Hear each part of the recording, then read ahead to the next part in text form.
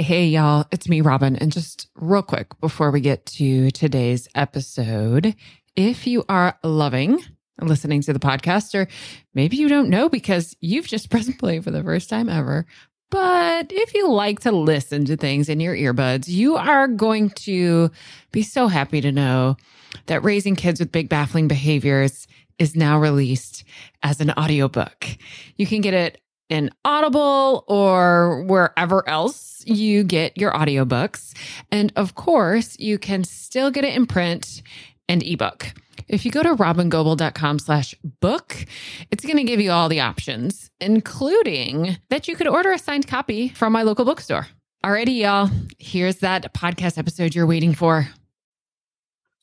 Hey, y'all. If you've been listening to the podcast in July, you know that I made a super last minute decision to pause recording new podcast episodes just for the month. I had a moment when I realized I really needed to pause and rest, especially after the in-depth attachment series from back in June and then opening up the club to new members. I reached out to a few podcasts where I'd been a guest and asked if I could publish the interview I did on their podcast on my podcast. Sue and Ann over at Therapist Uncensored said yes. And today I'm rebroadcasting an episode we recorded earlier this year and first aired on Therapist Uncensored. If you aren't already listening to Therapist Uncensored, you want to be. It is a top-rated therapy, mental health, relational neuroscience podcast with over 2 million downloads. They've interviewed amazing guests such as Deanne Siegel, Tina Payne-Bryson, Sue Cozzolino, Stephen Porges, Bonnie Badenoch, who you also heard on this podcast. Leaders not necessarily in the parenting world, but definitely in the relational neuroscience world. When this episode is over, go check out Therapist Uncensored and their amazing podcast.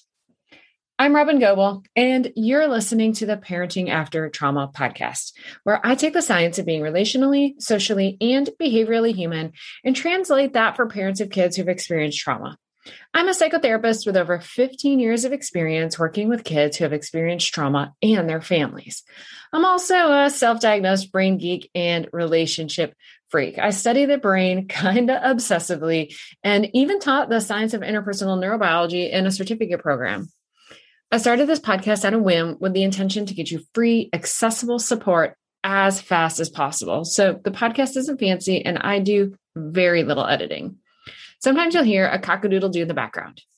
If you love this episode, add Parenting After Trauma to your favorite podcast player and share with your friends and colleagues. You are definitely going to want to head over to my website and get the free ebook I'd created all about the basics of attachment.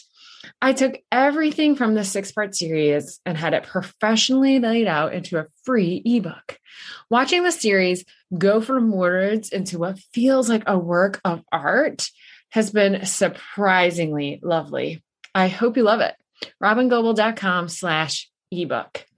And of course, while you're on my website, you're definitely going to want to check out the club, a virtual community of connection, co-regulation, and of course, a little education for parents of kids impacted by trauma. Sue and I talk about the club in this episode, which really makes me smile because the club was in its infancy when we recorded. I truly cannot even believe what the club has become in just a short period of time. And holy moly, we would love to have you. The club opens for new members approximately every 3 months, and we'll be opening our doors again this fall. If you head over to robingoble.com/the club, you'll be able to add yourself to the waiting list. Alrighty, I hope you enjoy this flip-flopped podcast where I'm interviewed by friend and colleague Sue Marriott from Therapist Uncensored. Here we go. Hey, Robin Goble. Welcome back. We're so excited to have you back on the show. Of course, super excited to be invited and just to spend the morning with you again. This is awesome. So for those of you who don't know, we had the pleasure of interviewing Robin back on episode 53, and we are going to follow up. And, we don't always have guests on twice because there's so many cool things to put on. But Robin has been up to a lot of things and has been really working hard on developing application of these ideas to really help people. So it's not just in your head and it's not just theoretical It's our privilege to have you come and share your current thinking and anything that you've learned and things like that. So let me just start like right at the heart of it. It's like, what are you most excited about right now in this work?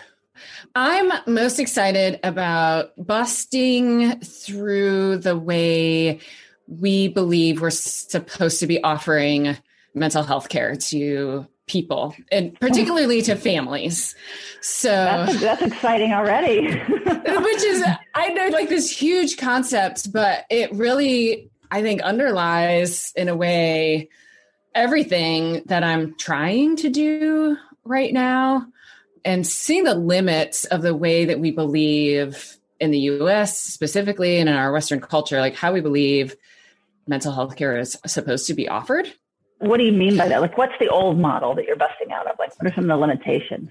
Yeah. So my perspective on this, I'm not saying this is true for all people, but my perspective has been like one-on-one 50-minute therapy hour. And even if we go up, like increase the, frequency of that, there's still a big resemblance to this, one-on-one 50-minute therapy hour that's held inside the medical model, meaning there's this place we start from with conceptualizing through a kind of pathology and then trying to fix what's wrong.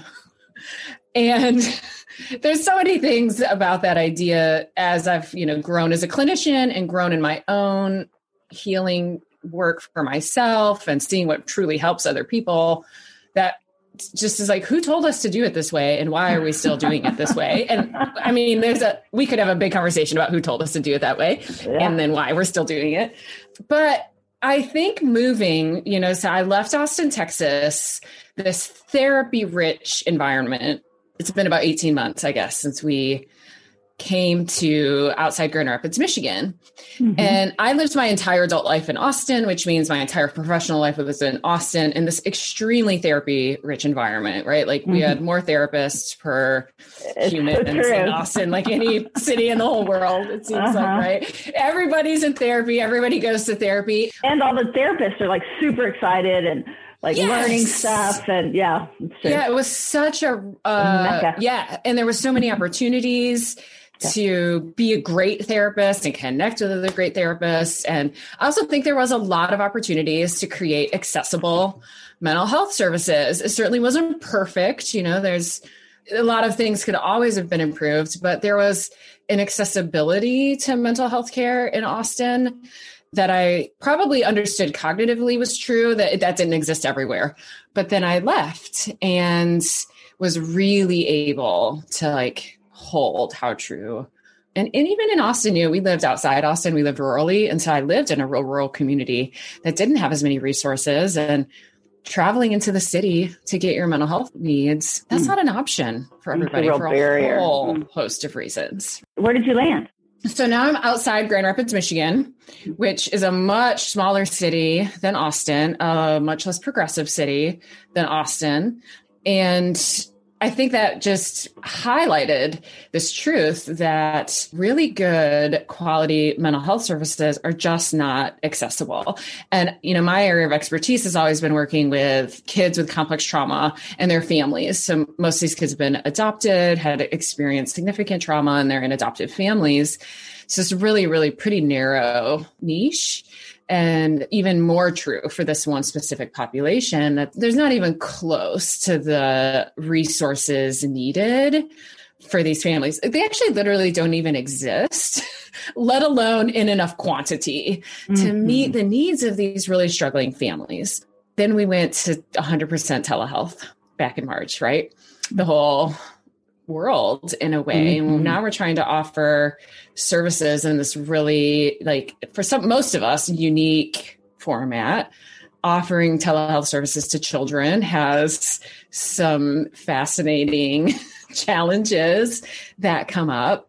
So when I moved, I had decided to take a break from offering direct clinical services. So I've been really focused on teaching and training and consulting and supporting the other therapists. So when we shifted into this crisis, the pandemic, I sat on a little bit on the outside of it as I was supporting the therapist, supporting these people who are transitioning to a new model of care in their own crisis themselves, and trying to support families who lived in chronic crisis with kids with pretty significant behavioral issues, dysregulation, mental health, challenges.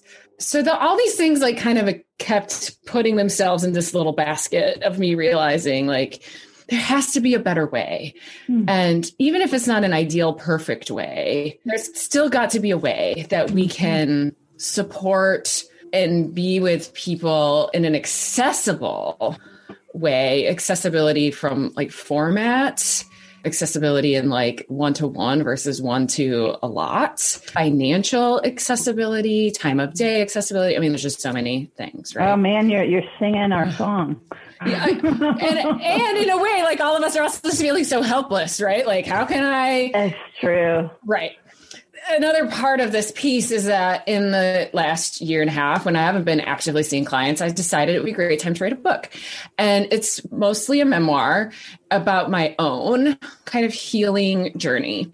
I didn't expect these two topics to collide, but ultimately they did. As I started to get really curious, I just started asking myself this question, like, what is my book even about? Like, I'm very confused. I'm writing this book. I have no idea what it's about. Yeah. And trying to succinctly state, like, what is this book about and what was helpful for me in my own journey that I think is unique and that I don't think everybody is receiving because it's not accessible. And ultimately, I came up with what feels, this is ever evolving, these three really big pieces. And then therefore, I've tried to see, can I recreate this on a bigger scheme where more people are receiving it? That's such an exciting thing to kind of be trying to tell a story and then have to step back. It's like, what is the real story? Ann and I are doing something similar we're writing and we keep doing the same thing. It's like, we think we're going in but we keep coming back. It's like, what are we actually saying? What matters? What works? Right. Distill it down. So I'm so excited. What did you get? What were your three things? So these are ever evolving. So in a year, I might be like, ooh, that was all right. We won't pin you down. But right now, I see these three major things, again, emerged in my own journey as I reflected on it. But then I'm like, I've supported hundreds and hundreds and hundreds of families, right? And so it's like, these are the common themes here. So one is for me, truly understanding what I call like the relational neurobiology of just being human. And, there's such this emphasis, I feel like, on like trauma informed and the impact of trauma, which is fantastic and has shifted so many things and paradigms. And yet this is human informed, not just trauma informed. Yes. Although I've gotten away from saying that because I got a little bit of pushback that it felt a little bit too watered down. It felt a little bit too, actually what happened, and this is hard to admit out loud, but I was in a forum where somebody compared it to it feeling a little bit like the All Lives Matter movement. This was horrifying to me, right? Of course, like I was totally. like, spent a lot of time like reflecting on that. Like, oh my gosh, how did that happen? Yeah. And I've hopefully now taken all of it off my website because I'm like, and I was real vulnerable and asked like a big group of trusted colleagues. And some of them were gutsy enough to say like, the first time I heard you talk about that, I thought the same thing. Oh, and because I know your heart and I know where you're coming from, I knew that's not what you meant. But I had that pang myself too, that it felt a little bit too much like All Lives Matter. And so I've been trying to process that and figure out like, okay, so how do I express? And also shout out to those people who are brave enough to let us know. Oh my gosh, I know. When we're, stumbling along, toddling along and not, or unconsciously perpetuating things, and how hard it is, but how brave it is that you really took that in and examined. Oh, yeah. I mean, it just was such the antithesis of what I was attempting to communicate, but enough people were saying that was their first reaction that I was like, okay, well, obviously I need to kind of reframe this. And as I dove deeper into that, what I was feeling was what I see out of the trauma-informed care movement with kids, especially in an educational system and a parenting system, is that there ultimately comes a place where it becomes just another behavior management technique that we learn about trauma, we learn about how trauma impacts behaviors. And so then we do X and Y will change. And so that still feels like it doesn't sit on what is my truth, which is all of us, like the neurobiology of being human is that, both connections are biological imperative, that we're complex systems always attempting to find coherence and integration. And until I feel like we can really sit in that truth, then we are at risk of this trauma-informed lens of ultimately becoming another kind of behavior management technique. Like we're going to use this new way to still get the behavior. That's what I'm looking for, as opposed to the trust that it's like humans are designed to be their best selves, are designed to be in relationship. They're designed to be in ways that are inviting and giving connection. So if they're not behaving in that way, let's get super curious about why.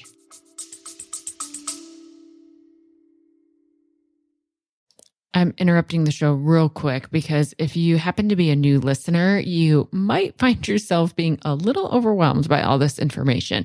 That makes total sense. I mean, there's like 150 episodes plus all the free resources that are available over my website. It's just a lot. So many folks have asked me, where do I start? So I created a separate podcast stream called Start Here.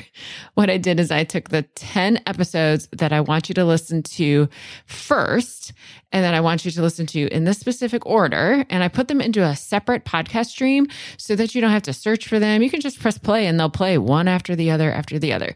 If you go to robingoble.com/start here, you'll be able to get an invitation to subscribe, and then you'll be able to listen right in the same podcast app you're using right now.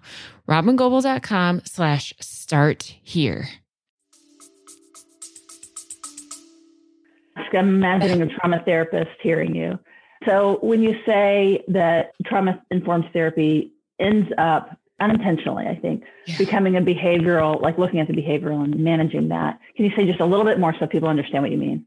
Yeah. So I think about, and this is certainly not true across the board. You and I both know amazing, wonderful people who call themselves trauma informed, who this wouldn't be true about them, but that when we're thinking about human behavior and then thinking about how trauma has impacted that behavior, we still are really focused on the behavior, still really focused on what we can see from that behavior. Yeah. And are you thinking of kids in particular or everybody? I'm thinking of everybody. Yeah. And so to take it back to, okay, what did I discover that was in the story of my book that I was like, how can I get this out to the whole world? That's a big piece of it, is being in therapy, having a therapist who believed this, who believed 100% in connection being a biological imperative and all behavior makes sense. One of the things I learned so much from Bonnie Badenoch, right, is no behavior is maladaptive. It all makes sense. It doesn't mean it's all good or helpful or useful or not something we really need to change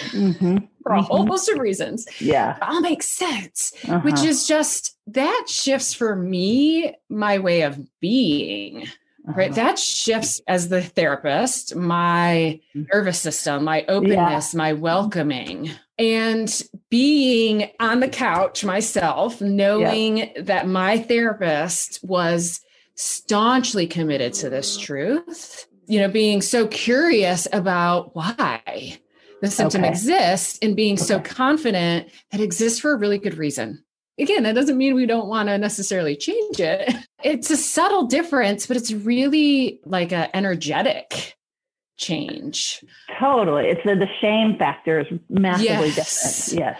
And really to be able to sit in that place as the therapist, to really believe these things, for me at least, there came a place where I had to understand the neurobiology, or I wasn't going to believe it. Like I had to understand kind of like the left brain facts about like the neurobiology of being human, and then how adverse experiences, toxic stress, trauma impact that. That for me was like the one pillar, like learning the facts. If you can get that lens on almost anything, the compassion opens up, and your interest in it, because you can still be very curious about it, but you're coming at it from a really different perspective. I think getting this feedback both from parents and educators, so I've had a lot of experience too, like helping educators really implement a trauma-informed model, is that the challenging behavior was about the trauma. I'd get these questions from parents and educators, and they'd say, like, I totally believe this. I totally believe in this trauma-informed model. But then they'd have a but, and it would usually sound like one of two things. But what about when it's not working? But how do we know if this given behavior is about trauma or not? So there was this space of believing that if a behavior that was undesirable, how do we distinguish if this is a trauma behavior or not a trauma behavior? Implicit in that question is because then we're going to handle them differently. Yeah. And my belief is that no, that's the wrong question. If it's trauma related, I can be more empathetic, or yes. If it's not trauma related, then it's just a behavioral issue. Yes, it's just a behavior issue, which means I'm going to take a behavior approach, which almost always turns into a punitive approach. Yes. As hard as we try not to, it almost always turns into a punitive approach. This belief, there's still like almost this underlying belief that, like, if I don't figure out the best consequence or the best behavior, they're never going to act right. And so just really challenging that idea. Like, it doesn't matter. It does matter. I mean, I don't want to minimize the impact of trauma and people who are experiencing really devastating impacts on their lives because of the impact of trauma. And so the impact of trauma certainly does matter, but it matters because of how the trauma is impacting their neurobiology of just being a human. Yeah. It's a treatment approach for an end here versus just this more receptive discovering who this person is. Does that fit? Yeah. So even the question of, but what do we do if it doesn't work? Yes. Begs the question of, like, but what does that mean? What does working mean? If my agenda doesn't work. Yeah. So I spent a lot of time thinking about, because I would go to these conference, and again, those are almost always the two questions I would hear after speaking. Yep. Mm-hmm. I totally get it. I love this approach. I want to be trauma informed, but what, and then those two questions. Right. And so I really, I think that's where I started to come, like, we need to move past being trauma informed and really lay trauma informed on what we understand about what it means to be human, and really embody that, like, not just hold it in our left brain, but like really embody what that means, because I believe that shifts how we show up then as the helpers. So again, if I kind of then go back to, these couple pillars that I've come up with in an attempt to create more accessibility for families who need support. One is this, one's this educational kind of left-brained that goes a little bit beyond just understanding the impact of trauma. In fact, I just had a conversation this morning with someone. It's like, I know all the stuff in my head, but I can't do it. I'm still failing as a parent. I'm a failure, right? So for me, I started thinking about, well, for my own healing experience, there was two really important things. And at first I thought this can't be recreated, but I started to think, yes, it can. And one was, I knew that my therapist believed these things. Like, I knew she looked at me with that lens. I knew what I saw in her eyes. I knew this new version of myself, new meaning I'd never seen it before, not new meaning it never existed before. It had always been me.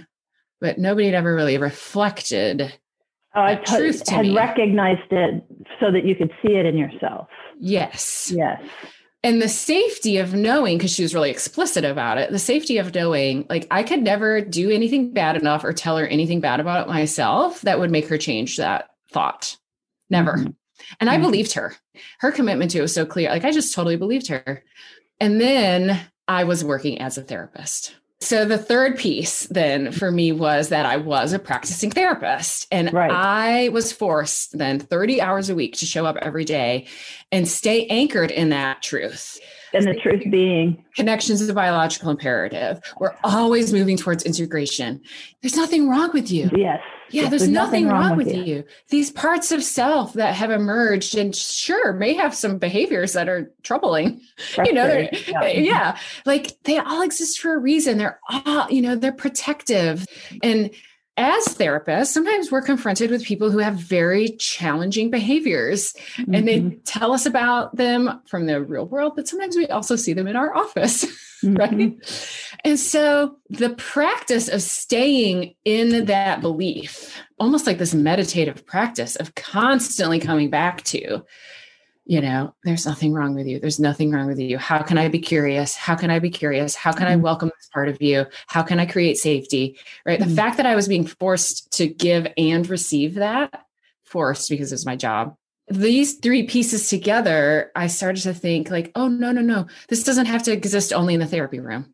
This does not have to exist only in the therapy. What if I created a space while I'm really passionate and think the whole world needs to know these things? Currently, my primary area of focus is parents of kids with complex trauma. And so could we create this space virtually became the next curiosity, because that's what we're doing right now is being virtual. But I was getting emails from people. I was getting social media responses from people.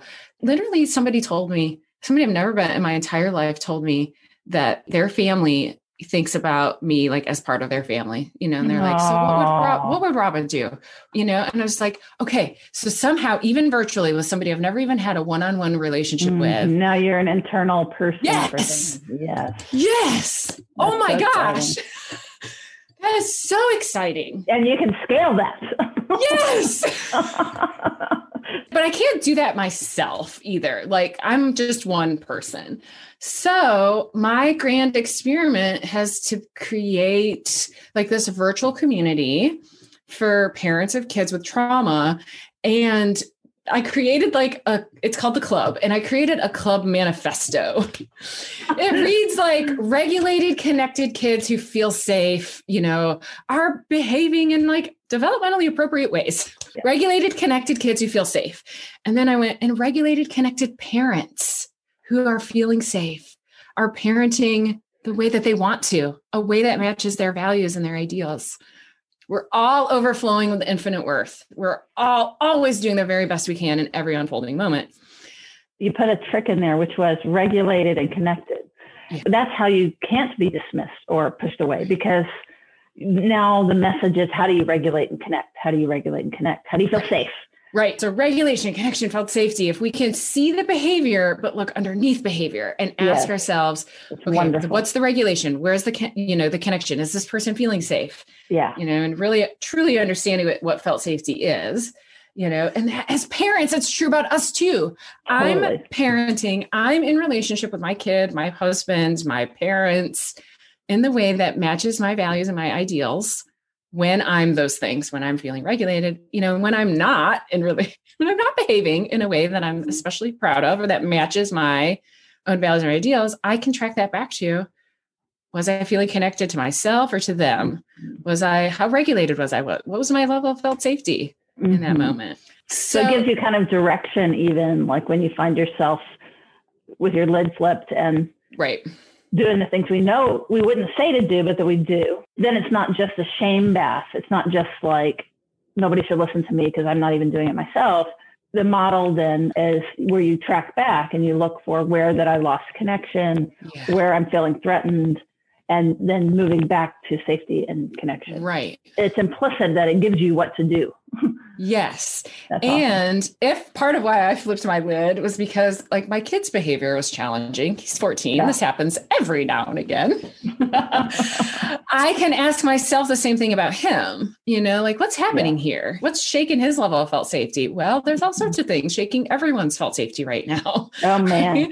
Is he feeling connected to me? Like what is our level of connection in this moment? How regulated is he? Which could come down to something as simple as, when was the last time he ate?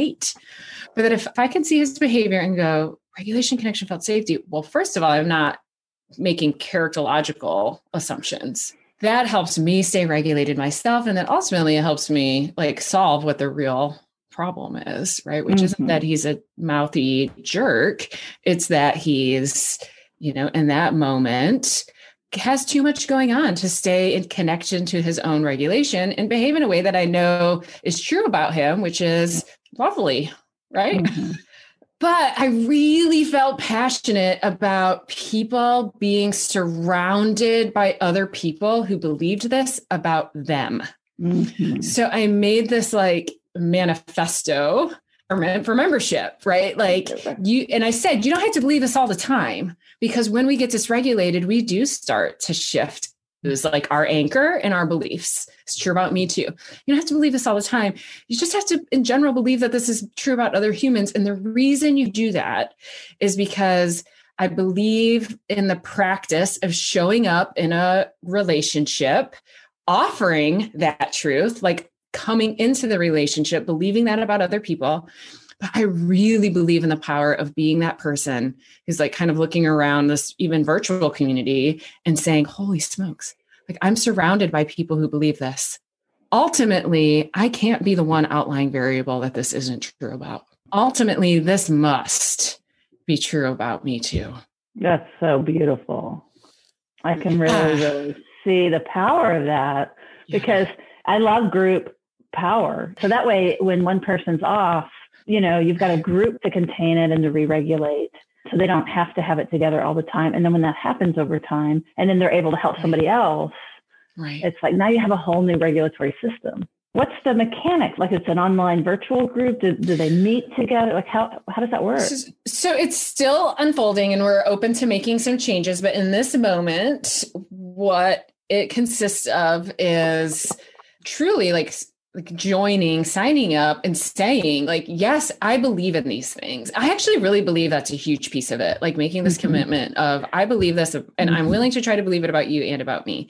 Even though that sounds like theoretical, there is like a very functional logistical piece of it. Yes. Like there's literal like check boxes, like yes. And again, it's like, I'm not trying to control your thoughts, and I don't expect you should believe this all the time. It's not possible. But when it comes right down to it, here's the North Star. Here's where we're heading back towards. Yes.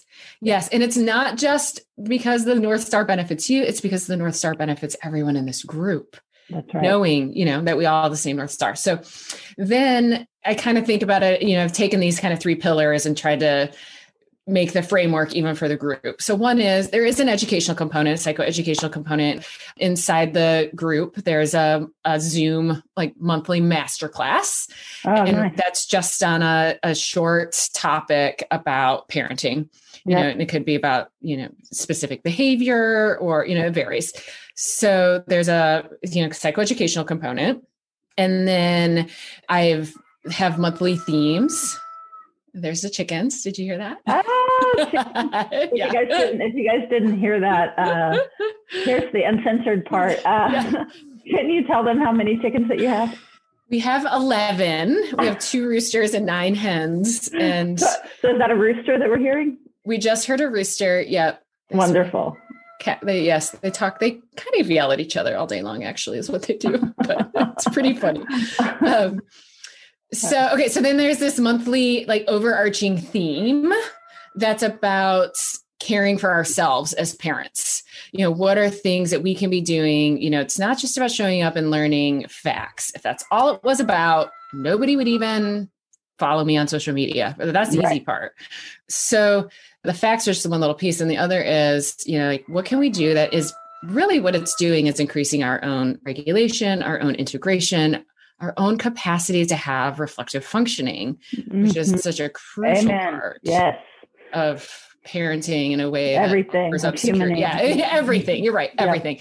So in my parenting group, in my parenting work, I call it having X-ray vision goggles, right? That we can put our X-ray vision goggles on and we can notice the behavior and just notice it as a clue and then get inside and go, what's underneath that's driving this behavior? And then of course, ultimately we turn that back to ourselves. It's really easy to understand somebody else's, behaviors, but we still hang out and shame ourselves. So parents are so motivated to learn these things about their kids. And ultimately I can say, but this is true about you too, right? Like the way we're looking at what's underneath it for your kid, like what makes you exempt from that? Totally. So like, for example, this month's theme was just on the broad topic of integration. And so we learned about the concept of integration, what it means, what neural integration. Yeah. Okay. And then a suggested daily practice kind of based on the wheel of awareness. Yep. Right, so there's the caring for ourselves piece. Mm-hmm. And then the third piece is caring for each other, like showing up and being in a community. And so there is a group forum, and it's just been gorgeous. It's just been gorgeous the way people are showing up, people are being vulnerable, people are saying things I'm not telling them to say, but things like, I see you, I hear you, I'm holding that for you today. And then I also think about all the people who aren't really participating, because, in group forums, there's different levels. Some people participate a lot. Some people. Is it like a listserv or? Well, right now it's just a private Facebook group because there's not a great forum opportunity, Yeah. Mm-hmm. So right now it's just a Facebook group, which is not ideal for a couple of reasons, but in other ways it is ideal because of the way that Facebook groups function. Yeah. It's not therapy. And the forum also has the whole group has really clear structure and guidelines, which is another way of creating felt safety. Right. So we don't give our kids names. We don't post pictures of them. We take a need to know basis when we post things, like your child's life story doesn't need to live on the internet, but we want to support you. So what's the least amount of information possible you could give us to tell us about what's happening for you? And again, it's not therapy, so I'm not worried about HIPAA and things like that. Yeah, and you let the group support one another. You're not coming in primarily being the support person. Is that right? So it's, there's a space of growing a community of, taking that role at first.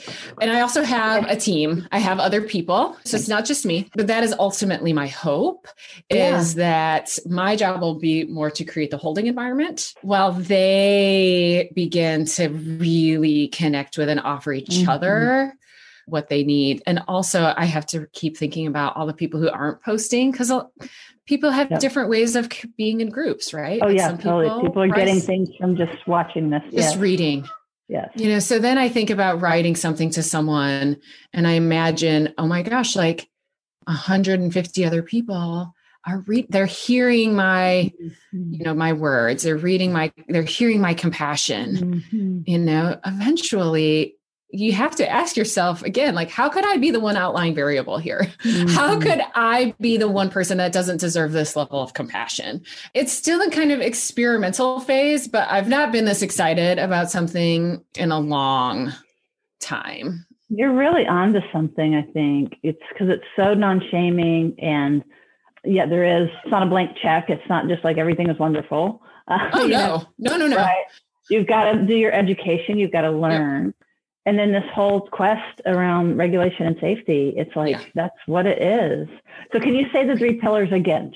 Yes. Pillar number 1 is that we are learning about like the neurobiology of being human. We're learning about the brains, and we're learning about how trauma impacts that, and then the resulting behaviors that we see. Second one is that we're showing up in a place where we know everybody believes that there's nothing wrong with me. Like me as the adult, I'm here for my kids, right? But if I want to cultivate enough regulation in my own neurobiology that I can parent in the way that I want to, a way to receive that is to be co-regulated, right? That's right. To be co-regulated. I mean, there's nothing wrong with me. I mean, that's just powerful. Like that's therapy by itself. Right. Like that practice. Right. Yeah. And then the third one is that I'm committed to offering that to each other. Yeah. And again, that isn't like this Pollyanna, we all just show up and like blow, rainbows. No.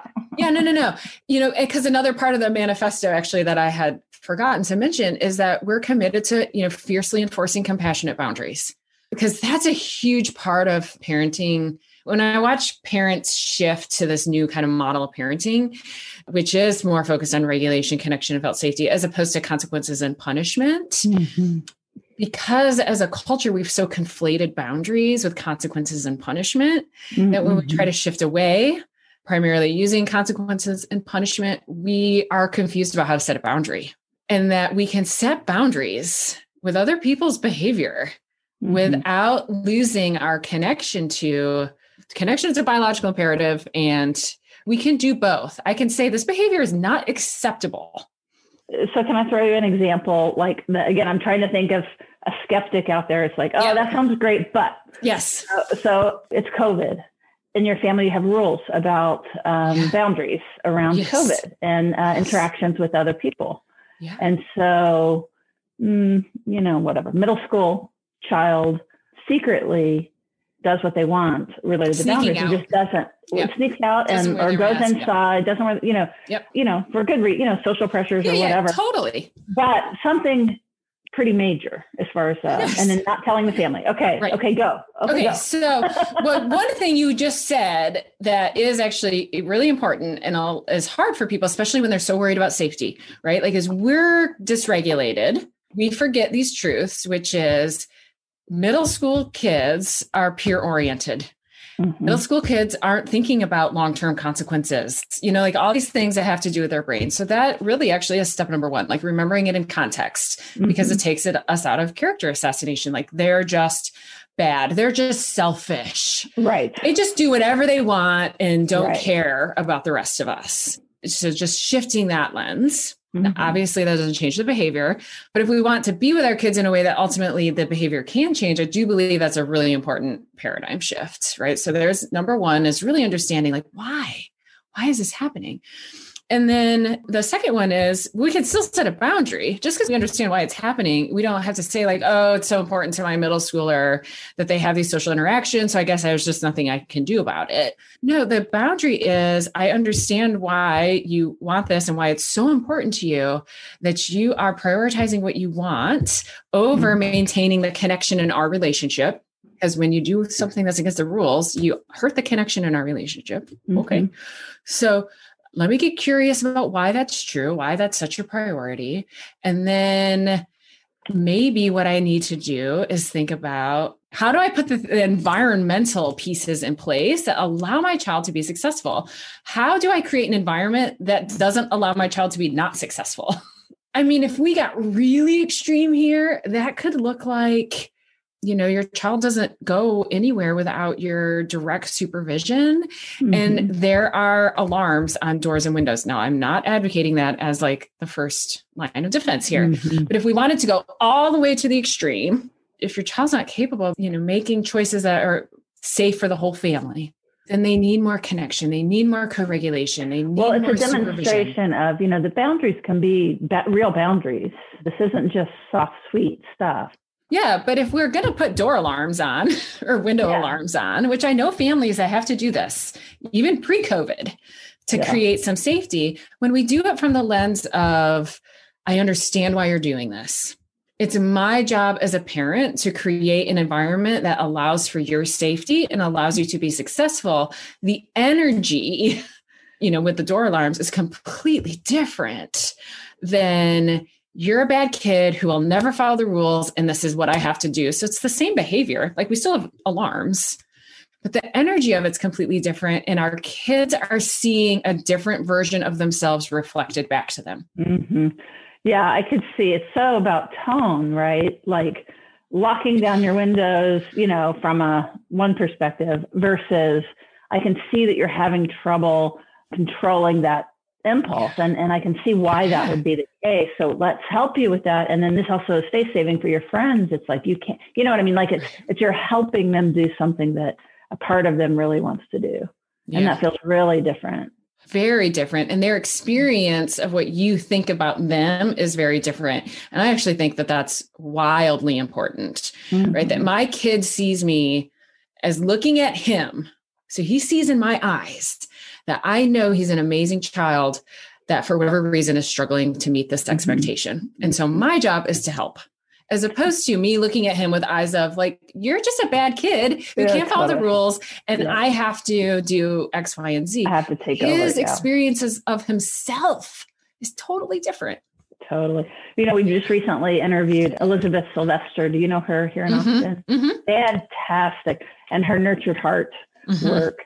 And this reminds me a lot of that, about just that. So they kind of go together. So if you're listening, just to keep supporting this idea and this, it's really a rewiring of how that we are interpreting and understanding, which is all towards security. This is about growing security, facilitating security. That's really wonderful. Do you want to give one more example just to get this in? And maybe you generated this time from your experience of something that is particularly difficult, like it's not the soft stuff, and how this applies in that case. Right. So really common behavior, quote unquote, problem that I'll hear a lot is lying.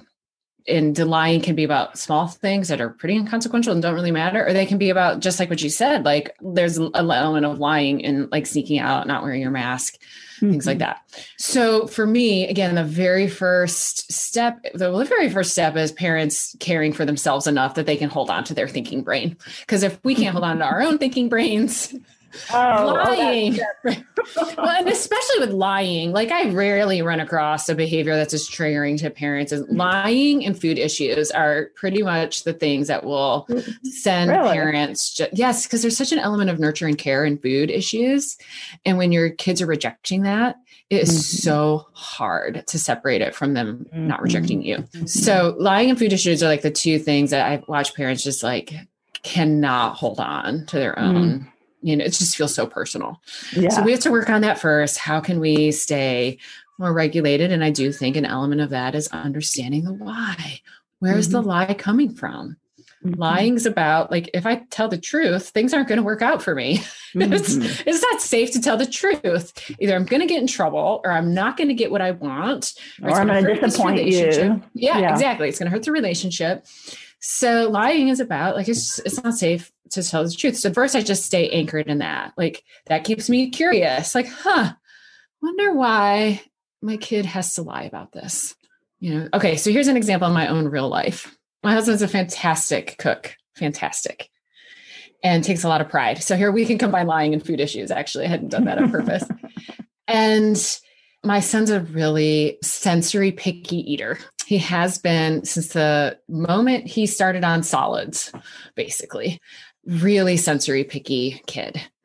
And, there's a place I'm sure of hurt for my husband when there's this gorgeous meal prepared and the kid won't eat it. Or it's met with like, just like legitimate expression of disgust. As hard as we try to be, the parents that we're, wanting to be, we're not perfect under any stretch of the imagination. And ultimately, our son has learned that him expressing how he feels about food causes pain. And so we noticed one day that he was starting to lie about it. He would say like, I'm just not hungry. Or I just ate, or I really like this, and it was really obvious he was lying. Like what he wanted to say was, I just don't like this.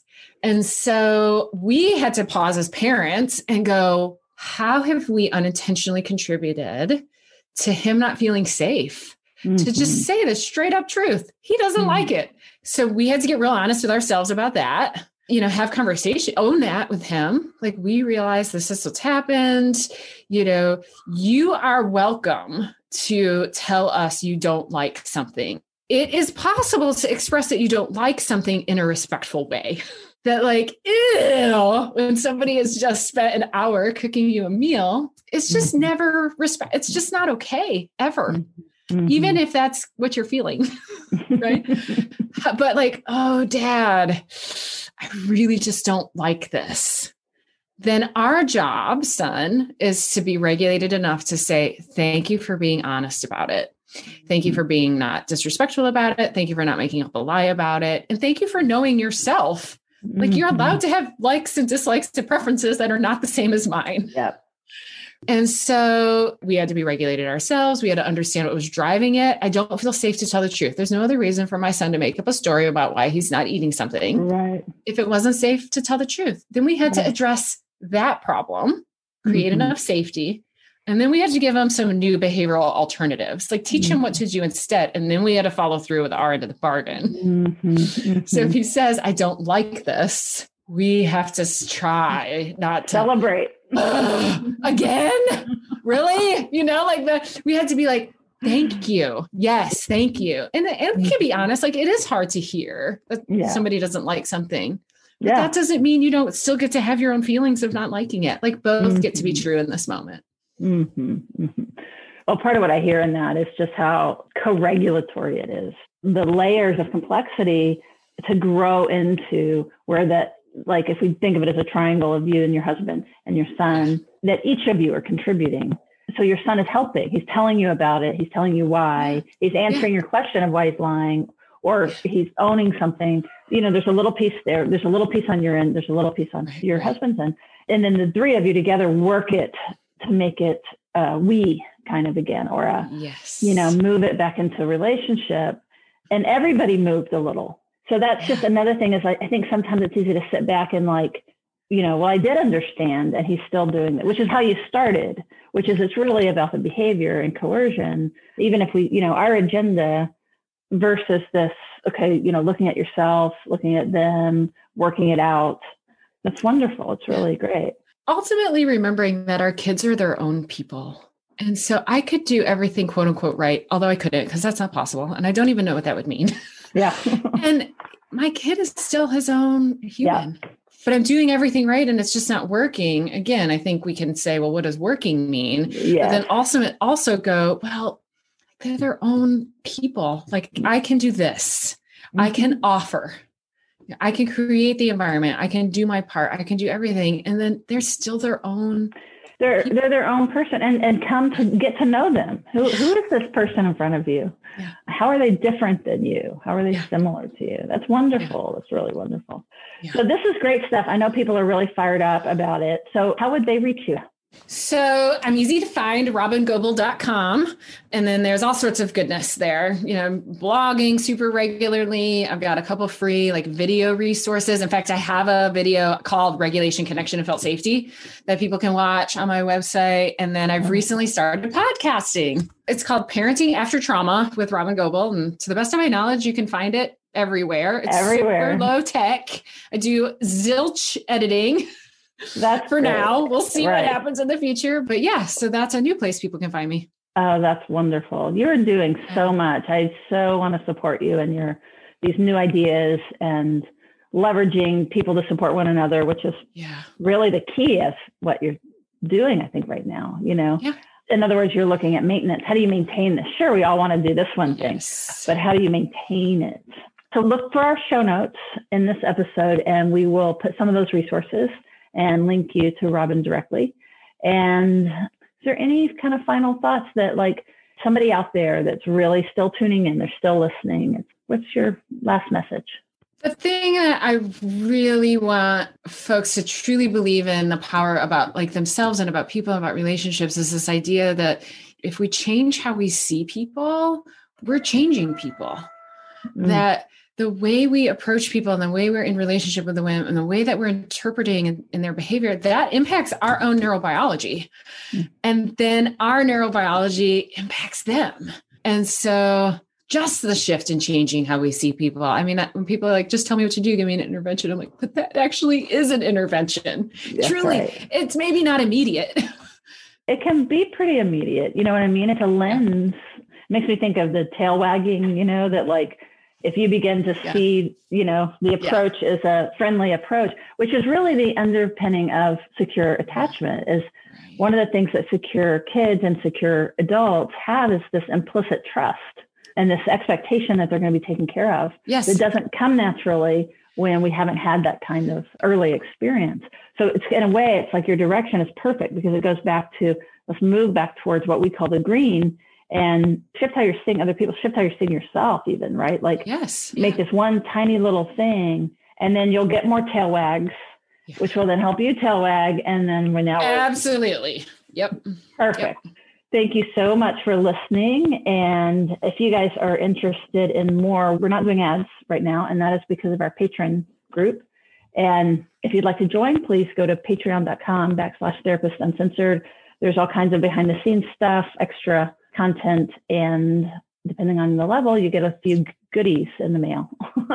And one other thing about the Patreons is that we call them our Neuro Nerd community, is that I'm going to be teaching a study group on the 3 pillars, which is David Elliott and Dan Brown's book, Attachment Disturbances in Adults, comprehensive treatment and repair. And I've taught this before, but out of demand, I'm going to do it again. And so any patron, and you can be a patron for as low as $5 a month, any patron of ours gets access to that study group for free.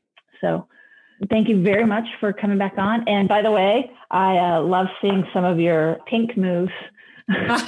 I'm so impressed. Aerial silks has changed my life. So, I write about it in my book. Yep. So some of the pictures that I see of Robin, sometimes she's upside down, hanging with one leg, looks beautiful, very graceful. So that's been really fun. Okay. And with that, thank you so much for listening, everybody. And we will see you around the bit.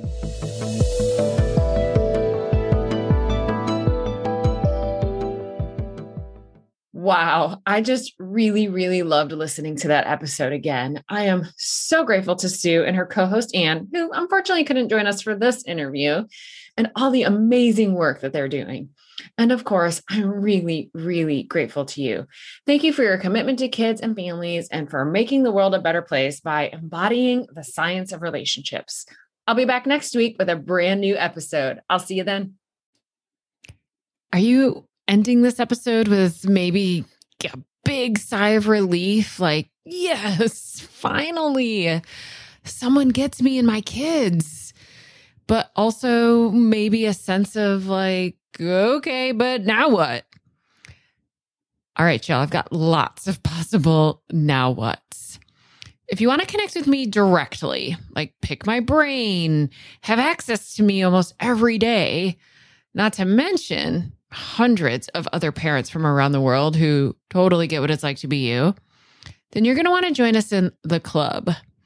We have monthly live events, including groups for siblings of dysregulated kids, a huge video library with something like 80 or 90 videos, plus transcripts and certificates of completion. Plus, of course, a very active forum that I'm participating in every single day. We open for new members periodically, so go check robingoble.com/the club. If we aren't open now, you can put yourself on the waiting list and I'll let you know the moment we open for new members. That's robingoble.com/the club. Now, if you're a professional and you want to strengthen your capacity to work with the families of kids with big, baffling behaviors and vulnerable nervous systems, plus use all of my materials, including a 12-module course that follows raising kids with big, baffling behaviors, plus be included in an online searchable directory so families all over the world could find you, then you're looking for Being With, which is my year-long immersive training program that runs January through December. So you'll want to go to robingoble.com/beingwith, read all about it. And if you're interested, put yourself on that waiting list too. Now, if you just maybe need a little extra connection and co-regulation, but don't feel like you need to join the club, then you can just keep listening to my podcast. Or you could go subscribe to my Start Here podcast, and that'll give you 10 episodes in order that will take you through cultivating a great foundation of parenting with regulation, connection, and felt safety. That's at robingoble.com/start here. You have to go there. You can't just find it in your podcast app. Or you could get yourself a copy of Raising Kids with Big Baffling Behaviors, paper book, audiobook, ebook. You can get that anywhere books are sold. Or you could just head to my website, download one of my very many free resources. I keep them all really easy to access at robingoble.com/free resources. Webinars, masterclasses, ebooks, infographics, all sorts of stuff. Go check it out. See what of those things could be supportive of you or maybe to the other adults in your life who are helping support you and your child. There are just so many ways that you and I could be more connected, and you can get the amount of co-regulation and support that you need. If it feels like a lot to remember, all you have to do is go to robingoble.com and take your time clicking around, seeing what I got there. I am so, so glad you and I are connected now. And I can't wait to be with you again soon in our next episode of the Baffling Behavior Show. Bye-bye, y'all.